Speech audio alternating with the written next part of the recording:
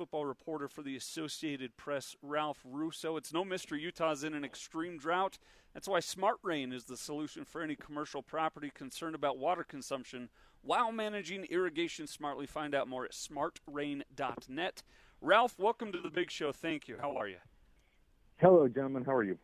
We're doing fine. We've been talking in the last few minutes about the importance of quarterback. We were talking over some of the over-under predictions for wins and losses for the Utes and Cougars. We'll get to all that, but I want to look at or get from you, big picture-wise, your reaction to the Supreme Court of the United States decision ruling against the NCAA earlier this week. Yeah, it was pretty devastating if you're the NCAA. So there's two levels to this.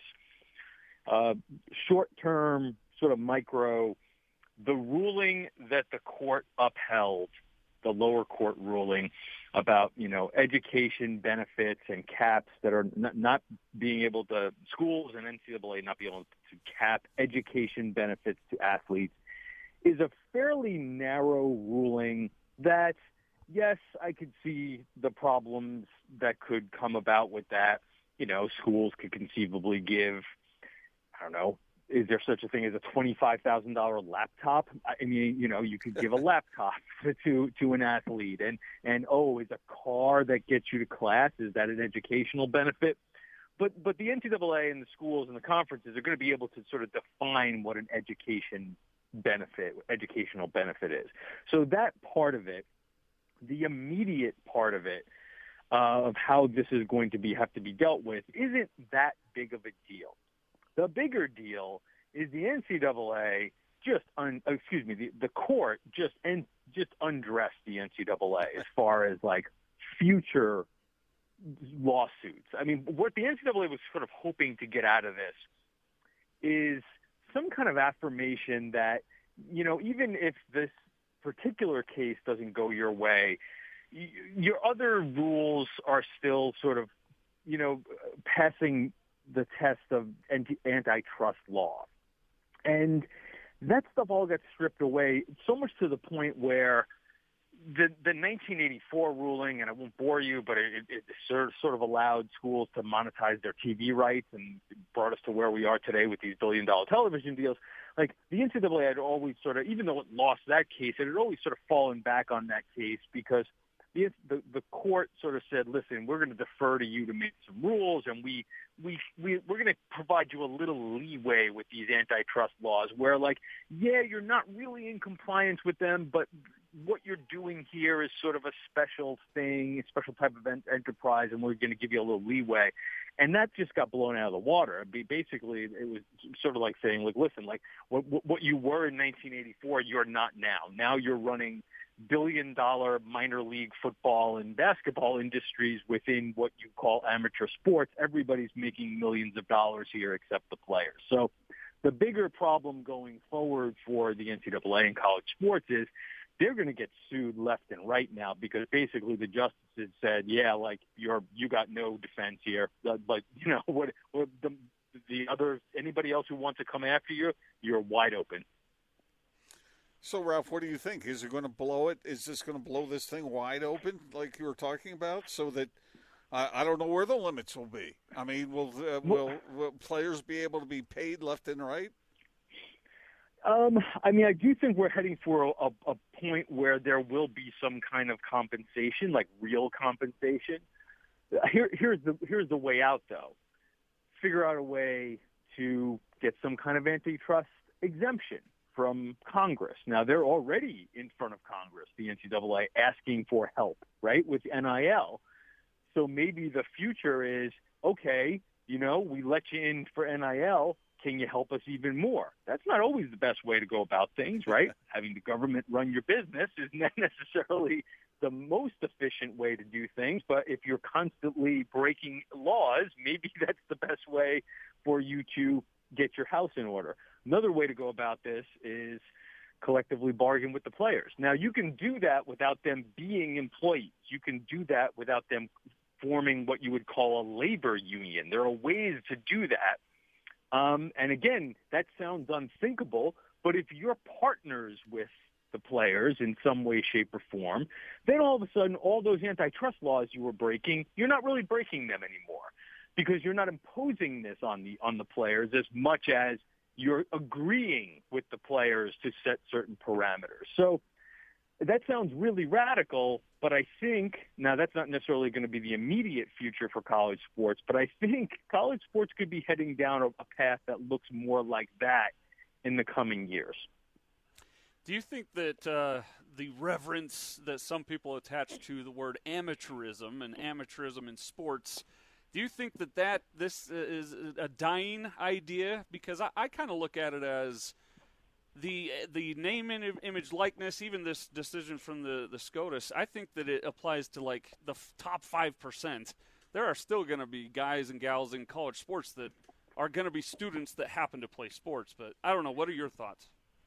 No. I listen. I kind of go back to what I mentioned before, and I'll expand on a little bit. Like, the college sports model works for lots of college sports, right? It's just basically an extracurricular activity in Division II and Division III, and even at the Division I level in some of these other sports. It's something that is a good complement to an education, and you're fortunate enough to get some money to go to school in a lot of cases for it with a scholarship at some levels.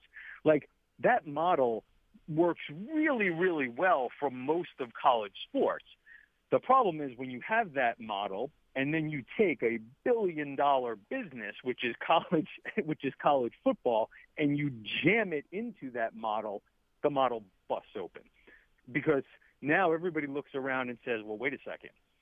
The offensive coordinator's making $1 million. The running backs coach is making $400,000, right?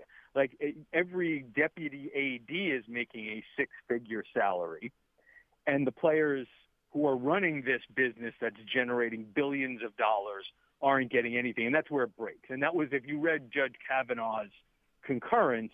Now, his concurrence is not a ruling; it's not binding. Like, there's nothing in there that says, like, oh, this sets precedent.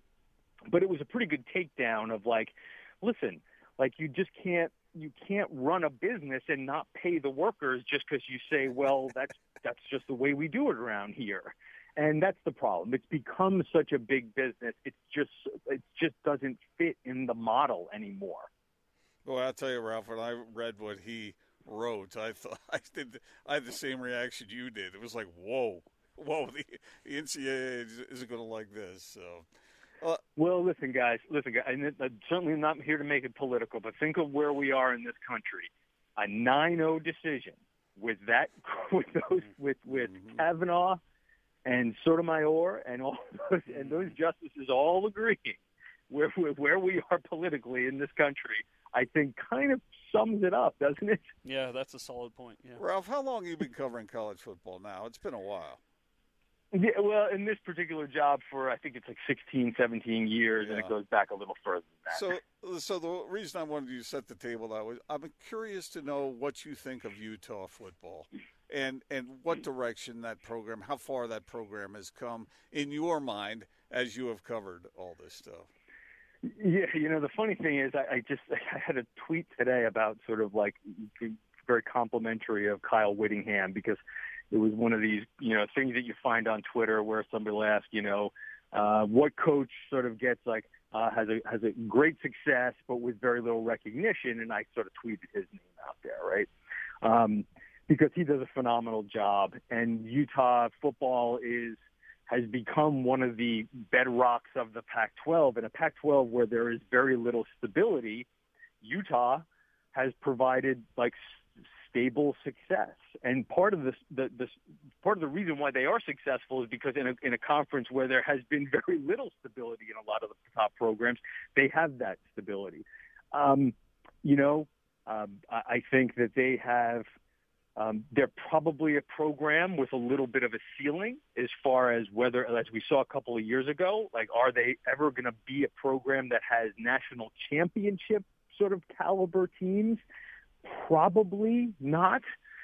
When you look at what those national championship caliber teams look like, when you look at the Ohio States and the Alabamas, and the very, very small group of teams that are qualify as elite, Do I think Utah can get there? Probably not, because it's probably not recruiting at that level. But, I mean, they're always good on the lines, and they've got really good coaches. And as of right now, I would take them as maybe the favorites in the Pac-12 South. And again, they do this every year while constantly sort of being underrated. They always go into these seasons a little overlooked. Now, not a couple of years ago when they had their Big 10-win season, but they come in a little overlooked, and all of a sudden you get to November and you're like, wow, Utah's really good again. And that's been Utah football's brand for the last, basically about 10 years. John Wilner, who you're aware of and maybe even know, writes for the San Jose Mercury News. He joined this show when the Utes were first announced as joining the Pac-12, and we asked him how long before Utah wins a Rose Bowl, and he said 25 years. What does Ralph Russo say now that we're 12 years down the road from that? Well, I mean, we are halfway there. Yeah. and then again, for all the complimentary things to say about Utah, right? They haven't won. They haven't gotten over the hump because even after winning 2 Pac-12 South titles. Now, the other part of it, I would say, is what it means to be and even reach a Rose Bowl is going to change, right? Because the new playoff system might make being in a Rose Bowl a very different thing. I would say that this season's got a pretty good chance. My guess is, here's what I would generally say with those things. If you're in the hunt, you'll break through at some point. If you're constantly in the hunt, at some point, things will break in your favor and you will get there. So are they going to go another 13 years without, let's say, winning a Pac-12? And I'll stop you there, Ralph. I was wrong. It's been 10 years. It was they joined in 2011. So anyway, but your point remains. But so do I think that they will go 15 more years without, let's say, winning a Pac-12? Let's put the Rose Bowl aside because again, that might not be the crown jewel for winning the Pac-12. Sure. I would say I would take the under on that. On 15 more years, I would take the under because again, they've proven that they have the ability to be in the mix. They have a formula and a good identity and have a pretty good idea of how to maximize what they have. They don't have the best of everything. When I say that, I mostly am talking about access to really elite recruits. But kind of like Wisconsin and maybe in Iowa, they have a really good formula for seeing here's what we do well. Here are the players that we can get a lot of them. And let's do the best we can with that formula. And programs like that, to me, are, you're going to be in the hunt. So, again, if we're talking under 15 years before Utah wins the Pac-12, I would take the under. So, Ralph, let's go down a little farther south, 45 miles, BYU. Did you buy what they were selling last year, or do you have sort of a little bit of skepticism there? They lost the number 2 pick in the draft, obviously, and now they're trying to put it back together against a very difficult schedule this year. What do you make of BYU football? Yeah, I don't think the encore is going to be very good because I just don't listen. I just don't think you can lose a player like they lost with Wilson and just think like, oh, okay, well we'll pick up from where we left off. They also had a really good offensive line and last year, and they lost some major pieces to that too. So with a really tough schedule and no Wilson, I imagine a fallback this year. I will say this about Utah. I was pretty much buying what they were selling last year, and I am thoroughly convinced that if they played Coastal Carolina on normal rest in a normal week with normal preparation, that they would have beat them. I mean, that was a fabulous game, and that's not taking anything away from the Chanticleers, who were a fabulous story. But there was also no doubt in my mind after watching that football game which one was the better team, and I thought the BYU was the better team that had a few things that won't go their way and probably got a little antsy with their play calling. I thought that team probably could have competed, maybe not with the very best teams in the country, not Alabama, because Alabama was all-time great and maybe like the elite of the elite. But if you took the next tier of teams, let's say 5 to 14 or so, I thought BYU would represent pretty well with Wilson and that offensive line last year. Now, again, what's in store for this year when you lose a guy like Wilson? is probably a pretty good regression against that schedule. But Kalani Sitake seems to have a pretty good idea what he's doing now. And I think getting some of that that BYU identity back, I'm sure it helped the program a lot too. But again, I just think that, they had a great year last year. I would be hard-pressed to see them repeating that. He's Ralph Russo. Follow him on Twitter, Ralph D. Russo AP. Get his work at collegefootball.ap.org. We'll do this again several times over the offseason and this coming season, Ralph. Thank you so much. Thanks, guys. Be well.